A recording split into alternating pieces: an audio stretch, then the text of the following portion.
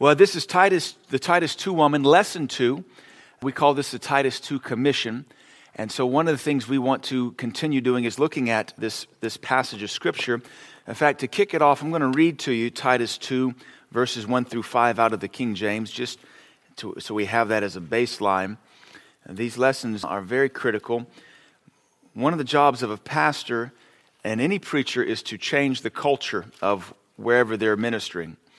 We do a lot of work in Africa, and one of the things you can see is the gospel is changing tremendous parts of Africa.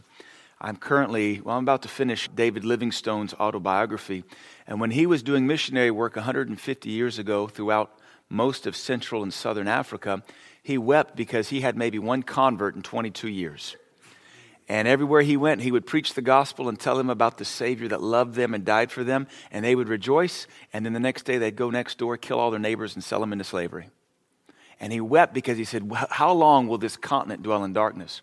Well, you fast forward 150 years, and the places we've been able to travel in Africa, you see the gospel has made a difference, and it's changed the culture tremendously. You're no longer butchering your neighbors to sell them into slavery to the Portuguese and the Arabs. You are now preaching the gospel and having churches on every corner. The job of the gospel is to change culture. And what we deal with as Westerners is a very feminist, pro-lesbian, anti-woman culture. And I jokingly say if you're American, you're about half lesbian and don't even realize it. Mostly feminist because it's our culture. So we have to go back and emphasize what the Bible says about women so that you can operate according to your God-given design, which is tremendously more extravagant and beautiful than what feminism or westernization can produce for you. And we've proven many times that the typical CEO feminist cannot hold a candle to the Proverbs 31 woman, no matter how hard she may fake it and try. So we're looking at the Titus 2 woman. We said last week the Proverbs 31 woman discusses the work ethic of a godly woman. The Titus 2 woman reveals what her heart and personality and character looks like. You could be a work mule like the Proverbs 31 woman. It doesn't mean you have the character or the grace or the poise that the Titus 2 woman has. I'm going to read this passage to you though. Verse 1, Titus 2:1. Just follow along with me. But speak to other things which become sound doctrine, that the aged men be sober, grave, temperate, sound in faith, in charity, in patience. The aged women likewise, that they be in behaviors becometh holiness, not false accusers, not given to much wine, teachers of good things, that they may teach the young women to be sober, to love their children, to love their husbands, to be discreet, chaste, keepers at home, good, obedient to their own husbands, that the word of God be not blasphemed. That's Titus chapter 2, verses 1 through 5, and it gives us a good list of adjectives that help describe what maturity looks like to Jesus Christ. So I'm going to look at this curriculum now because we have a lot to work through and read through. Titus 2, verse 3 gives the qualifiers permitting a seasoned woman of faith to help young female believers. This passage tells us that young women ought to be trained by the older women. Now, the young versus old really has nothing to do with age, because we could very well have a 25-year-old woman in Christ holding a Bible study training 60-year-old women who've just been born again. And some of you ladies that go into our jail ministries, you're in your early to mid-20s and you're doing a bang-up job ministering to some of these older women who are in the jails. And that's perfectly acceptable. We have to understand the Lord is not interested in numbers as far as age. He's looking in maturity. You can be born again 40 years and still be carnal. You can be born again 2 years and start a church. In fact, our Irish friend, Pastor Gary Brown, was born again 2 years before he started his church. Or you can be born again 22 years and still not be more than a babe in Christ. So what we're looking for is maturity. We're not looking for age. Some cultures put age above everything, and that's a false culture. That's a false standard. We need to look for maturity and qualifications. And the adjectives used in Titus 2 give us tremendous adjectives we should be aiming for and even praying over our life. One of the cool things about faith and prayer is you don't even know how it has to work. You just pray it and it starts working. You just start saying, Lord, I thank you that I'm sober-minded. You don't even know how to get there. You just pray it and you get there. Lord, I thank you that I walk in self-control. You don't have to know how to get there. You just pray it and you start getting there. That's the cool thing with faith. And so we don't diminish that. You should be honest with yourself, and if you cannot say you fit the qualifications of verse 3, which is what we looked at last week, you should really limit how much you attempt to disciple and raise up young women of faith. It's one of the things that frustrates preachers is we see people who aren't qualified trying to lead. Because when bad leaders lead, people follow and crash. What we need is better people to rise up and lead the body of Christ. One of the things I pray for all the time is a higher caliber of preacher. I pray for higher calibers of pastors in our region, and I pray for higher calibers of preachers throughout our nation. We need a higher caliber, a higher class, a higher level, a higher standard, so people have something higher to aim for. Amen. In actuality, you may discover you are not a Titus 2 woman yet, and in fact, you are the one who is in need of a Titus 2 woman in your life. Now, I cannot emphasize this enough. Just because you've been born again 30 years does not mean you're a Titus 2 woman. Just because you've been around longer than anybody else doesn't mean you qualify. Same with men, the Titus 2 man as well. Just because you've been around here longer than anybody else doesn't mean you're a Titus 2 man. You mature at your own pace. And if you're not happy with that pace, run faster. Mature faster. Grow up quicker. Amen. Education and age alone do not qualify you to help others. Education and age alone. Knowledge. We could say knowledge and age alone don't qualify you for anything. Except for, if we had an award called oldest and most knowledgeable. But that doesn't mean you're worth following. And in the body of Christ, we're looking for people to lead. And other folks are looking to you to lead. So you have to grow up. Should you qualify as an elder woman in the Lord, commissioned by God and your pastor? I like to make the point there. If you're not commissioned by somebody more than yourself, you're not commissioned at all. Dr. Barclay makes a distinction. He said, if you're a fivefold minister and somebody knows it other than yourself, he makes that distinction. I also like to say, if you have a social media ministry, you don't have a ministry. If you're a ministry that uses social media, good for you. If all you have is a social media ministry, you don't have a ministry. You're a vagabond and you're self-promoted. Should you qualify as an elder woman in the Lord, commissioned by God and your pastor to help younger women, let us continue our study and see what you need to be teaching the younger women. If you are younger in the faith, study these verses to see what the Lord Jesus would like to see in you. So every one of us, ladies and men, no matter how old we get, these are going to be qualifications and criteria we can continue to perfect and continue to produce in the generations under us. Every generation that is being discipled should go further than the previous generation. I'm reading a book right now on hermeneutics by some theologians, and he makes this powerful statement. He says, we can only see as far as we do because we stand on the foundation of those that were laid before us. And we need to be laying a bigger foundation so that the generation after us can see even further than us.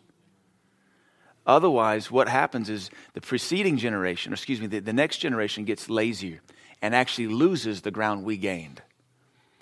That's one of the great complaints about the millennial generation, that they're lazy, that they don't know what their fathers knew or their forefathers, and they just want everything handed to them, want mommy and daddy to do it for them. This is not acceptable in the eyes of God. The next generation should go further than this generation. So, Titus 2, 4 and 5 says, that they, the elder women, may teach the younger women to be sober. So we got to teach the younger women to be sober, to love their husbands. You have to be taught that. To love their children, to be discreet, chaste, keepers at home, good, obedient to their own husbands. Everything feminists hate. This is like the most anti-feminist 2 verses in the whole Bible. But as I like to point out, feminism is anti-woman. Feminism is interested in women acting like men. So feminism isn't interested in women being women. It's interested in women being like men. But God didn't make you to be a man. He made you to be a woman. So you can see how the devil gets in there and hijacks the thing, because a woman who is a woman after God's design is a fearful and terrible thing to the kingdom of the enemy. But a feminist is the devil's delight. Fighting for, whatever you want to do, fight for it. Why don't you just be what God made you to be and watch how powerful that is? Because I can't be a woman. And I don't want to be a woman. I want to be who God made me to be. So I'm not fighting to be a feminist, a manimist. I'm not a manimist. Manpower, hoo-ah. That's foolish, silly, goofy. That the word of God be not blasphemed. Notice that when a woman doesn't walk these things out, her lifestyle will blaspheme God. When a woman is not sober, loving her husband, loving her children, discreet, chaste, a keeper at home, good, obedient, then her lifestyle blasphemes God. Pretty powerful verse. Blasphemy, and we're going to cover this as we go on with this lesson, blasphemy isn't just saying GD or JC or cursing and taking the Lord's name in vain. Blasphemy, according to this verse and others in the pastoral epistles, blasphemy is a lifestyle where you make the name of Jesus look horrible, where you call yourself a Christian but live like a feminist. There's no such thing as a Christian feminist. There's the handmaiden of the Lord, which is one of the lessons we'll cover this month. There's a handmaiden of the Lord, and then there's a feminist. And there's nothing in between. And you're either tracking towards one or you're tracking towards the other. The Western culture wants you to be a feminist. Burn your bra, grow out, buckwheat in the armpit, and just tattoo, your favorite feminist quote on the back of your neck or your forehead or wherever you want to, be awesome at, and end up looking like a dude when you die. Amen. All right, let's move on. To teach the following subjects for you elder ladies who we need to raise up, who the body of Christ needs so desperately. To teach the following subjects, you need to make sure that they are working in your life. It's only proper that you bear the fruit of them in your life as well. Even as James says, the husbandman or the husbandwoman, or I guess if a husbandman, that'd be a wifing woman. A husbandman is a wifing woman. Husbandman is another term for farmer. That the farmer is first partaker of his own fruit. So you have to make sure you're always perfecting these criteria and qualifications in your own life. Number one, taken from our verse Titus 2, 4, and 5, is sober. Now, in the first 5 verses of Titus chapter 2, you see the word for sober or self-discipline or temperance used 5 times.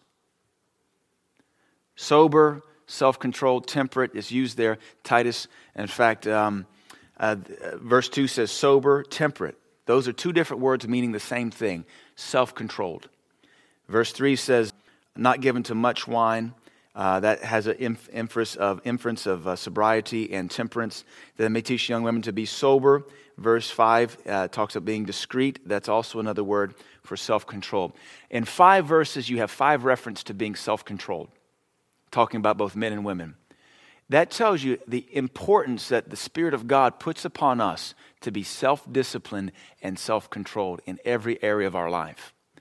This has to be emphasized over and over again throughout the whole Bible, because God knows you're bound to an earth suit that has a sin nature in it.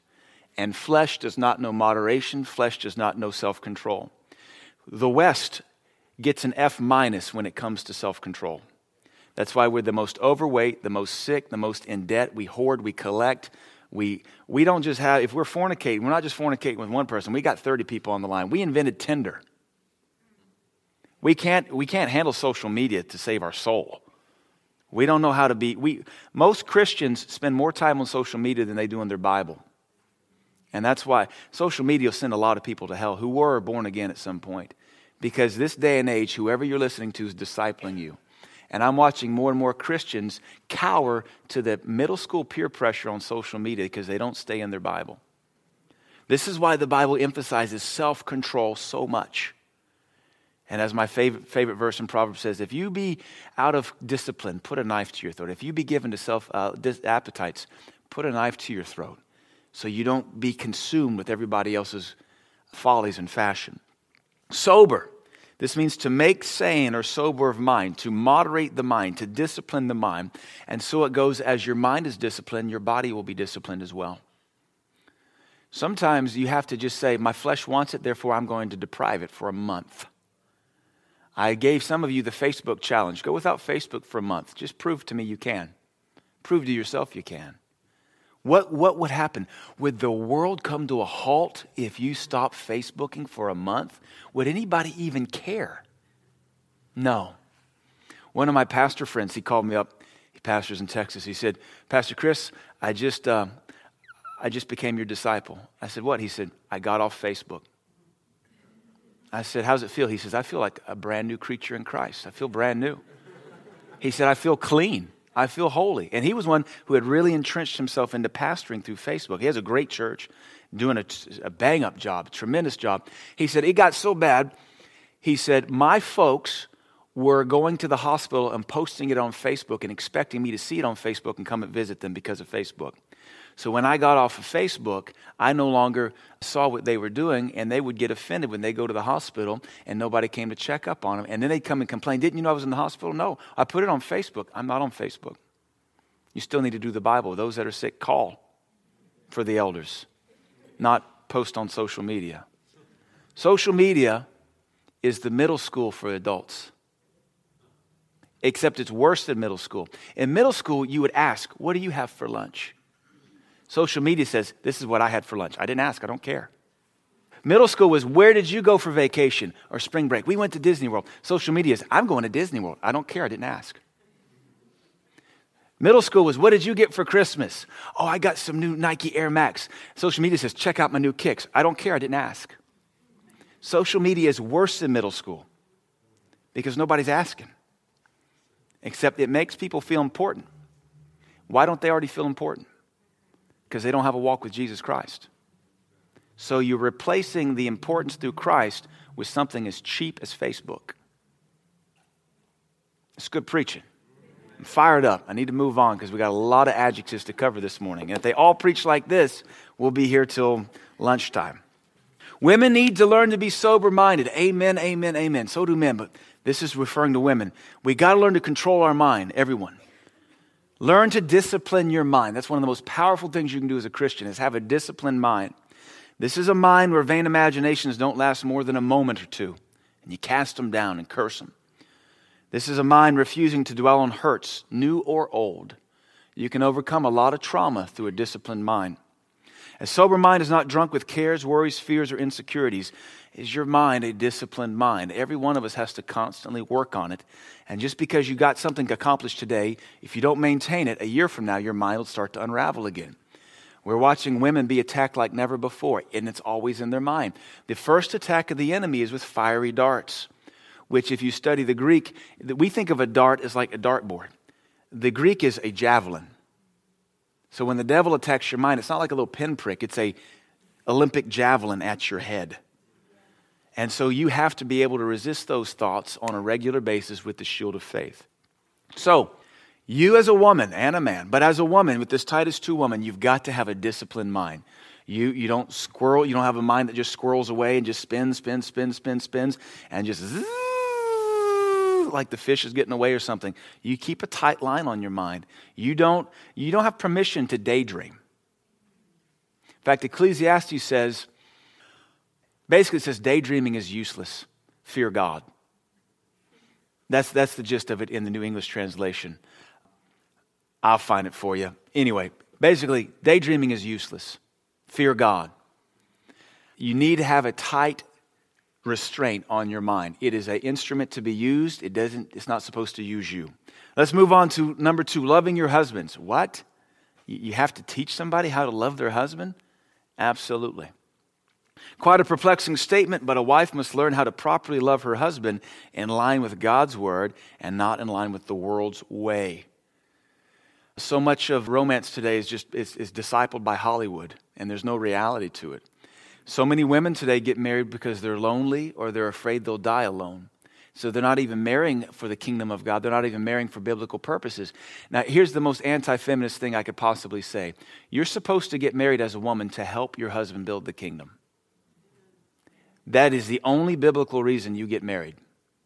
The first biblical reason. You marry because the man you fall in love with is so busy working for the kingdom, he can't get anything else done without help. And now you fulfill your created design as a helper. And then you get to have a friendship and you get to be fruitful and multiply, which includes sex and children. But if you marry because you're lonely, you're weird. You need to fix the loneliness first. If you marry because you're horny, you got lust issues. You got to get your self-control working because marriage is not about sex. If you marry because you want a kid, that's not a good reason either. You marry, the first biblical reason put forth in the book of Genesis is because he's so busy working in the garden, he needs help. It's not good for him to be alone, and 2 can put 10,000 to flight. That's the biblical reason you get married, not because you like this guy and you don't want anybody else to snatch him up, but because you can see he's building the kingdom and he needs help, and you love him and you want to help him build the kingdom the rest of your lives till death do you part. You have to be taught how to properly love your husband. Wives must be taught how to adapt themselves to their husbands. Again, this is not a very feminist statement, but I've never been accused of being a feminist. Wives must be taught how to adapt themselves. That's what 1 Peter 3 says. Wives, adapting yourselves to your husband. caring for him, encouraging him, praying for him, building him up, and not tearing him down, not nagging, not griping, etc. In fact, Proverbs says the naggings of a woman are like Chinese water torture. It's like a continuous dripping. Drip, drip, drip. Sometimes a man just wants to go plug that thing. Stuff a sock in it. Drip, drip, drip. Many Christian women today have absolutely no idea how to love their husbands. None at all. Don't forget the American church has a 50% divorce rate. So we've got to do something to fix that. You have to be taught how to love your husband. You have to be taught how to care for him, how to pray for him. The best way to start loving your husband biblically is to pray for him every day. If you don't have a husband but you want one, pray for that man who God will give you as a husband one day. And also at the same time, if you're single, a single woman, make sure you're eliminating all the burdens out of your life so that when the knight in shining armor comes along on his white horse, you don't pull him off with all your baggage. He can throw you up on the back of the horse and gallop into the sunset. Some of you, though, the horse may stop by and say, Don't eat, I ain't stopping. Don't stop pulling on my girl. I'm not, go, let go. I am not that. You see her? You see all that luggage she's got? We are not hauling that. Keep riding, man. There's better women out there. I'll get you there faster.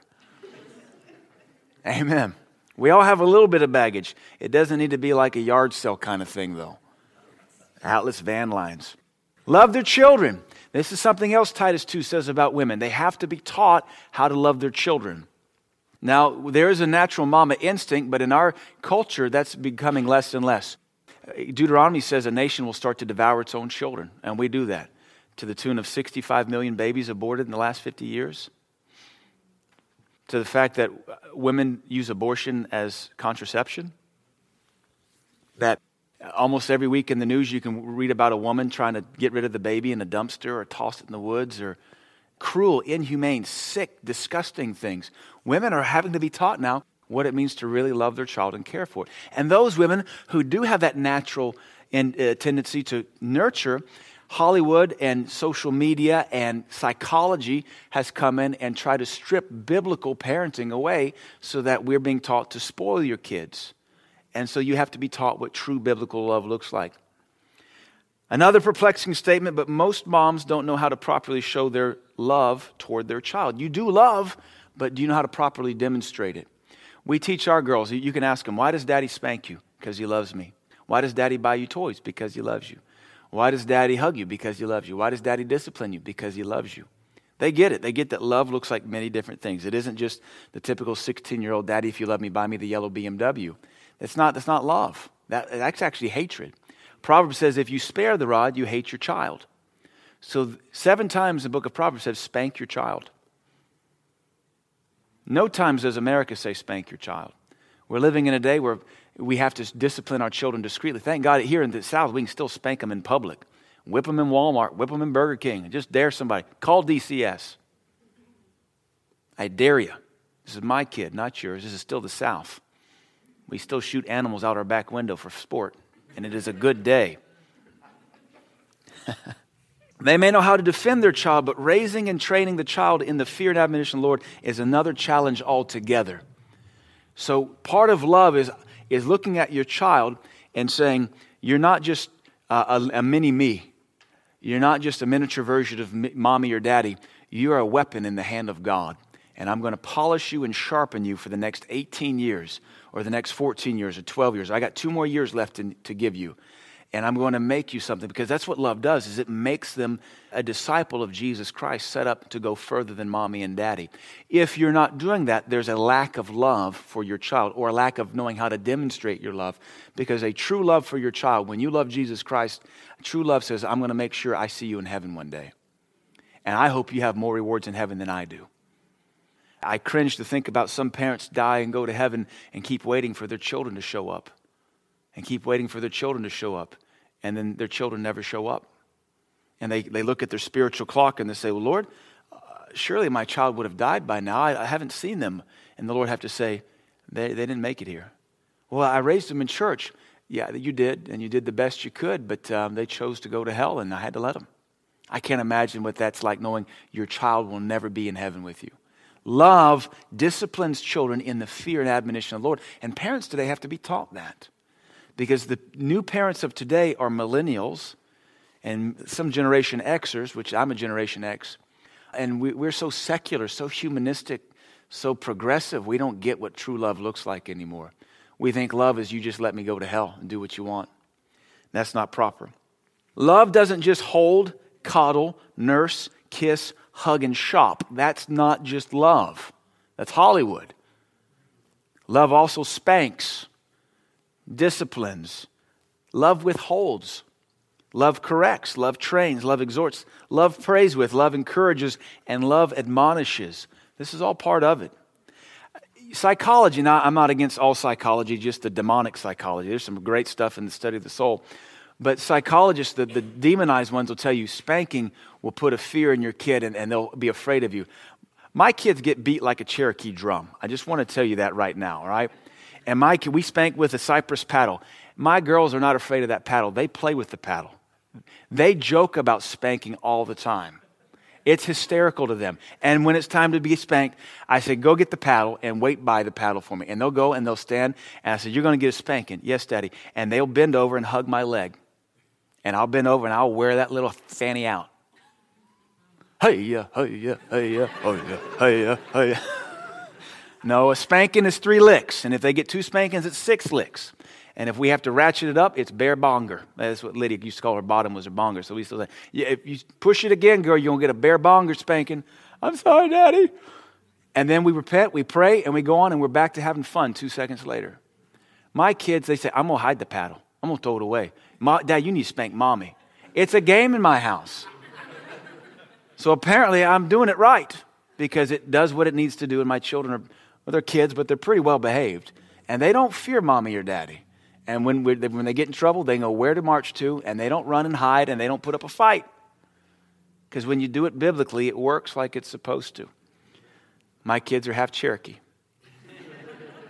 Without proper training and help, an inexperienced mother will treat her baby in the same fashion she treated her baby doll 25 years earlier. And that's how I see a lot of parents going. They treat their kids like a baby doll because that's all the love they know is baby doll love. Your child is a reflection of your life and soul. Just as you can see your mother in you at times, sometimes that's cringeworthy, you're also seeing yourself in your child. See also Godly Parenting on our Pod School website for more on all of that. Discreet. Here's another word that means self-controlled. In the modern English, discreet means you just don't talk about tasteless things. You're discreet about stuff. You know, when you have bodily functions, you're discreet about it. You say, I just need to use the restroom. You don't have to go into great detail about everything that's coming out of every orifice God's given you. You just say, where's the facility? You won't even say the restroom. Where's the facilities? And in your mind, you're going through the checklist of 90 things you got to do when you hit the facilities. That's modern English for discreet. Discreet in the King James, the original word means self-controlled, the opposite of self-indulgent. The temperate Christian desires what she should, as she should, when she should. That is the best definition of self-control. It's the Greek philosophy definition for the Greek word sophron or sophronizo. You desire what you should, when you should, as you should, and that's dictated by the Holy Ghost and the Scriptures. And when we get this working in our life, we will not live in debt. We will not live overweight. We will not be sick, rotting our teeth out of our head because we indulge in too much sugar, too much food, too much debt. Sophronizo is a fruit of the Spirit called self-control, and we must have that in our life. Discreet, careful and circumspect in one's actions or speech. This is the modern English translation. Especially in order to avoid causing offense or to gain the advantage. So you're careful about what you talk about. So the New Testament places a lot of emphasis on Christians controlling their carnal appetites because if you don't, they'll control you. And that's called being a carnal Christian or a fleshy Christian. 1 Corinthians chapter 3 says, I wish I could speak unto you as spiritual, but I could not. I had to speak unto you as unto babes. One translation says, I had to talk to you like you were just mere mortals. So when you live according to your flesh, you live as a mere mortal. And you've not been given the Holy Ghost or the Scriptures to live like every other mortal around you. In debt, overweight, depressed. I mean, that defines a typical American. We're born again. We have the eternal God on the inside of us. We should not be living like the average American. Unfortunately, too many Christians are more Americanized than they are kingdomized. They're more a disciple of Hollywood and social media than they are a disciple of the Scriptures. And it's evident because they're carnal and they don't go anywhere in the kingdom. We have to beat that. Mature Christians can control their flesh and their wants. They don't chase instant gratification, whether verbal, material, or culinary. If you can accomplish this in your life, you'll have a clean home, a debt-free lifestyle, more friends, and a thinner waistline. And who doesn't want all of that? A lack of self-control will produce a pigsty in your home, a constant financial burden of debt, and a lack of close friends, and a large waistline. You look at America, and because America has no self-control, we have a pharmaceutical industry in the billions, almost trillions of dollars now, a lot of which could be done away with if you just had self-control. We have a storage unit industry, which I'm not against. It's the way people make money, but we have to have storage units because our homes aren't big enough to store all of our junk. Self-control would clean that up. Jenny Craig, Weight Watchers, all these things exist. All the 24-hour fitness exists because people can't regulate the fork. You regulate this, you don't. If you would cut back your money on food, you could save money on the gym. You could get out of debt. See, this nation lacks self-control. We are not good at moderation. We moderate nothing. We tear down perfectly good stadiums to build $50 billion bigger stadiums because we can. And now, you can watch sports year-round because you can. And totally waste your life on flesh. And have nothing to show for it by the end of your life. Yeah. So, that brings us to Chase. We're moving along. Because these are the words. We're just defining these words from Titus chapter 2. So we can know what to aim for as Christians. These were words and characteristics that 50, 100 years ago the average American excelled at. Now these words, most Americans can't even define them. You ask a high schooler, just define chaste, define discreet. They can't do it because they're not talked about. Chaste means to excite or elicit reverence. It means to be pure from carnality. That's what we ought to be as Christians. We ought to elicit reverence out of people, not demand it. We just walk in, and the way we carry ourselves, people revere us. They respect us. We're pure from carnality. This word alone should sum up what a godly woman looks like. A woman will elicit reverence when she is pure from carnality. And when you're pure from carnality, you're not comfortable around carnal people. You're not comfortable around them. You're not comfortable around Christians that smoke or drink for fun. So I know some folks still struggle with smoking, so I don't mean to knock that, but those that don't have a problem with it. We're totally against alcohol. If you're chaste, you have a problem with that. You're not comfortable around it. It makes you uneasy that somebody could be so loose in their Christianity, they don't see a problem with it. I got a lot of Christian friends that drink and they think it's cool. They smoke cigars and think it's cool, and they invite me to their reunions, and I say, I'm sorry, I just won't be able to make that. If they ever ask me why, I'll tell them what a carnal pig I think they are. But they know I've felt that way since college. That's why they don't invite me too often. They think they do out of obligation when they bump into me around town. This is a continuous work, and many young believers don't even recognize carnality in them because they just come in from the world. So to review what carnality looks like, here's a brief list, all right? I just kind of came up with a list of what carnality looks like in our life. Crass joking, slander, gossip, drinking, alcohol, smoking, dirty movies, no social media restraint, constant hurt feelings, a dependence on comfort foods, ruling your marriage, bossing your husband, being a know-it-all, murmuring, running your husband down at work, complaining about your husband to anyone but God, no restraint with finances, being a busybody, being a nosy-rosy, etc., etc., etc. A young believer must be taught how to carry herself so her presence will also elicit reverence from other women. So we ask the question, do people revere you because of your walk with Jesus Christ, or do they cringe near you because of your rough carnality? There's women I cringe to be around because I know something vulgar is going to come out of their mouth. It's almost like you see them coming and you just start tightening up everything, waiting for the hammer to drop. And there's other women you get around and you think, that woman knows God, I need to have her pray for me. Think about that. For me as a pastor, there's women I want to be around, women of God, because I'm going to ask them to pray for me. And there's other women who are Christians that I get around and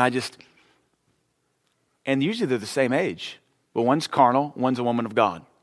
They're both born again. Sometimes they're both spirit-filled. There's certain women I look forward to fellowshipping with at conferences or having into my home with my wife because I know they're holy women of God, and I reverence them, and I respect and I covet their prayers. And there's other women I think I need to pray more for them because they are carnal. How long have they been in my church? And they're still rough as a cob? That's a southern expression that just means very rough, like corn off the cob, if you don't know what a cob is. Can people even tell you are a Christian? That's a good question. Keepers at home, almost done here. We got to go quick. This one's very, very sexist, very misogynistic, very anti-feminist. If you are married, your husband is over the home, but you get to keep and manage it. That's what the Bible teaches. Other terms used of this in the Greek are governess and homemaker. Now, if you want to use governess, that makes you feel important. It kind of pets your little feminist ego. Call yourself the governess of your home. I don't care. But biblically, you're supposed to take care of the home. If you're single, you should still be a homemaker. God has built homemaking into women. I see that in my little girls. They're always playing house. You know, you don't buy your boy a kitchen set. I mean, if you do, you cast the devil out of both of you. Because no boy needs to have a kitchen set. You buy him guns. You buy him Transformers, G.I. Joe. You buy him a real gun. You buy him tomahawks to throw at the neighbor dog. That's what you buy boys. You don't buy boys a little kitchen set. You don't buy boys aprons. Amen. But you buy this stuff for girls because God put this in women. I see this in Africa. The little girls want to make home. It's what God put in them. It takes a lot of feminism and a lot of westernization to wash that out of women, to make fun of it. So you know what the hypocrite women do, the CEOs? They go and they hire housekeepers who are always women. Hypocrite. I thought you were a feminist. I thought you were for women's lib. Why did you hire a Mexican nanny to come take care of your house and your kids? I thought you were for women's rights. Make a man do that. Well, they're not good at it. Oh, so you're not as stupid as you look. You recognize men aren't good at this thing. Amen. This is common sense to me. If your home is a mess, you are violating the God-breathed spiritual DNA that's in you. Any woman comfortable living in squalor has issues and should seek spiritual help. I mean, if your house looks like a floating cat mill, I mean, there's a reason why there's a cat woman stereotype. They've been weird for 1,000 years, cat women. They're not getting any less weird just because now America wants to have sex with pets. Loving your animal is a weird deal. When you'll stop a car to save a puppy, but you won't stop the cart to witness to somebody at Walmart, you're weird. And there's something not right in you. Your home is a good reflection of your soul. So how organized, how clean is your home? And it shows you that your soul is pretty clean and organized, or not so much as well. Good. What a simple word, but as usual with the Greek, there's some more to it than just meets the eye. This word good means joyful, good-natured, and kind-hearted. Notice it's saying that the elder, mature women who God endorses have to teach the young women how to be good. This would go to kind of say that not everybody's good. Humanism says everybody's good. Psychology starts with the baseline, everybody's good. They just need help actualization. This says you got to teach women how to be good, and that means you got to teach them how to be joyful. Did you know God wants people joyful? Did you know God wants women to be good-natured and tender-hearted? Think about this. Women in America today are not as tender-hearted as they used to be. Women today are very cutthroat. There's even that book that made the movie The Devil Wears Prada about cutthroat business women. And this is what a lot of women want to grow up to be, just cutthroat, stab you in the back with their stiletto 6-inch heel. But the Bible says a godly woman, number one, is joyful and tenderhearted, and she's able to teach other women how to be joyful and tenderhearted. Sadly, Paul had to tell Titus to have the mature women in his church to teach the younger, immature women to be good, joyful, and kind-hearted. And today it's still the same. Women need to be taught how to be tenderhearted, loving, and kind. Now again, in kids, this is it.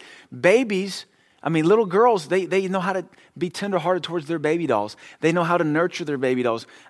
Abigail, when she was 2, she was already carrying her baby doll around on her hip. And Lydia, when she was younger and she would see mommy nurse Abigail, Lydia was nursing her babies. she'd pull her shirt up and she'd nurse it on the belly button. She didn't quite get it. She said, look, I nursed it on my belly button. And the baby doll would be belly button nursing. They know it's in them. And you hand a 2-year-old boy a baby doll, he chucks it. He scalps it with his butter knife. Or he trains it to do army crawls and take down the ninjas. That's what boys do. But little girls, by God's DNA, are to be tenderhearted. But now we're having to teach adult women, you're not tenderhearted. The world has stripped the nature of God out of you. You're calloused, generally speaking, in this culture. You're not as lovely as you should be. You're not as gracious as you should be. Everybody's so opinionated.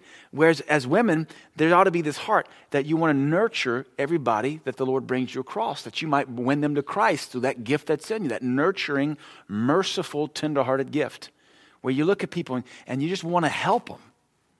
You know, guys, we look at people, we want to train them to get out of this thing. But women, there's this nurturing thing that's supposed to be in you.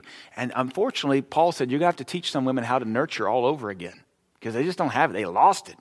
Life stripped it from them. Feminism has no nurturing in it at all. The love of God in Christ Jesus should be able to make any woman joyful and kind-hearted. By divine design, women are created to be tender, empathetic, kind, and nurturing. The opposite of good in this context is a woman who is hot-tempered, soon angry, nagging, strife-filled, cold, calloused, withholding, begrudging, and belittling, etc. So we have to find this nurturing and put it in our adult sisters in Christ. And if you parent little girls, you make sure you constantly train this up in them to teach them to be sweet, kind. You don't strip that out of them. You don't make them what they're not supposed to be. We're not up for raising tomboys. Tomboy was kind of code word for the girl who's going to grow up to be a lesbian. And I have some opinions on this. I have no doubt. I've seen demons come upon children even in our church and begin to change their form and their demeanor. And when parents got some things straightened out, those spirits left the kids and the kids straightened up and began to be what God made them to be, which was a little boy or a little girl and not the opposite. If you see your little girl tracking towards tomboy, I'd start praying and see what's going on because girls aren't meant to be tomboys. Something's speaking to them. All right, you can disagree with me if you want. You're more American than you are a Christian. I've seen it. I've pastored through it. I've cast it out. And so you look at divine design, it's just too easy. How do we mess this thing up? Well, we exalt culture over Bible. We think just because we've been brought up in it our whole life, it's right. It's not right just because we've been brought up in it. Number 8, obedient to husbands. We got to move on here. I'd like to stop and teach more. I'm already going to be 5 minutes late on this. Obedient to their own husbands. Can't you hear Gloria Steinem just screaming right now? That's the big feminist. If you don't know who Gloria Steinem is. She went and married, hypocrite. She married a man. Yeah, what? Hypocrite. The word for obedient here is a Greek military term, hupotasso, which means to arrange troop divisions under a commanding leader. Hupotasso is used many times in the New Testament, showing that our language is very aggressive as Christians. Wives, your husband is your commanding leader. Obey him in the Lord, we would say, as the Bible says. Some wives want to look up to every man but their own. They have more respect for every other man but the one they married. This is possibly due to the sin of familiarity. Guard your hearts towards your husband. Keep it right. He was the last man you could get to marry you, and you may not be able to find another. And let's face it, by now you've got some high mileage with a lot of extra baggage. So the odds of you getting somebody to remarry you this late in life is pretty slim to none. So guard the husband of your youth, as the Bible says. Hupotasso also means a voluntary attitude of giving in and cooperating, assuming responsibilities and carrying a burden. Titus 2:5, the Amplified says, adapting and subordinating themselves to their husbands. This has to be taught, especially in America because of the feminist spirit that is so strongly here. In Christ, we're all equal, but in the natural, we are not. In Christ, we're all equal in here, but spiritually speaking, we're not equal. I'm the pastor. I'm the one promoted. There's neither male nor female in Christ, but in the natural there is, and there's strengths that we have and weaknesses we have, and we have to recognize that. In the marriage, you're equal in the spirit, but not when it comes to authority. And we understand that when we stop to be spiritual. Your attitude must be one of giving in, servitude, cooperation, and adaptation. That's the job of the wife. And in that regard, I think she's more fearfully and wonderfully made than a man, because she must adapt to man's stubborn, block-headed rigidity, which all of our men have, and we are. And we men say, oh me. And the wives have to adapt around all that goofiness. My wife, I needed something. I left my Bible at home this morning, so I called my wife. She didn't answer, which really irritated me because I needed my Bible, and I know she has an Apple Watch, so if I call her, it should be coming up on her watch. And she should be answering me, especially she should know I need my Bible. Of course, she has a child she's taking care of. I have the other one. So then I text her and I said, I need you to call me and I need you to answer your phone. And I need you to get my Bible. So Lydia brings me my Bible and I said, where's your Apple Watch? She said, I wasn't wearing it and I was getting dressed and getting the other daughter dressed. She said, but I know it makes you feel good to vent on me, so vent. That is adaptation. I said, you're right. Your job is to make me feel good and I feel much better. Thank you. I love you. Marched up to my office and studied my Bible. If at this point your mind is racing with reasons why this will never work because of your husband, you're telling off on yourself. You're clearly not a woman who prays for her husband every day. You have strengthened the strongholds of your mind with lame excuses.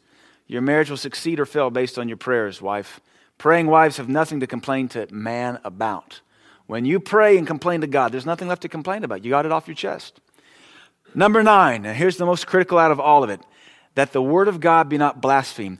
Paul lays out these criteria for mature women to train young women and for mature men to train young men so that we as Christians live lives that don't blaspheme the word and the doctrine of our Lord and Savior. This lets us know that blasphemy isn't just cussing and saying foul words with our mouth, but blasphemy is a lifestyle.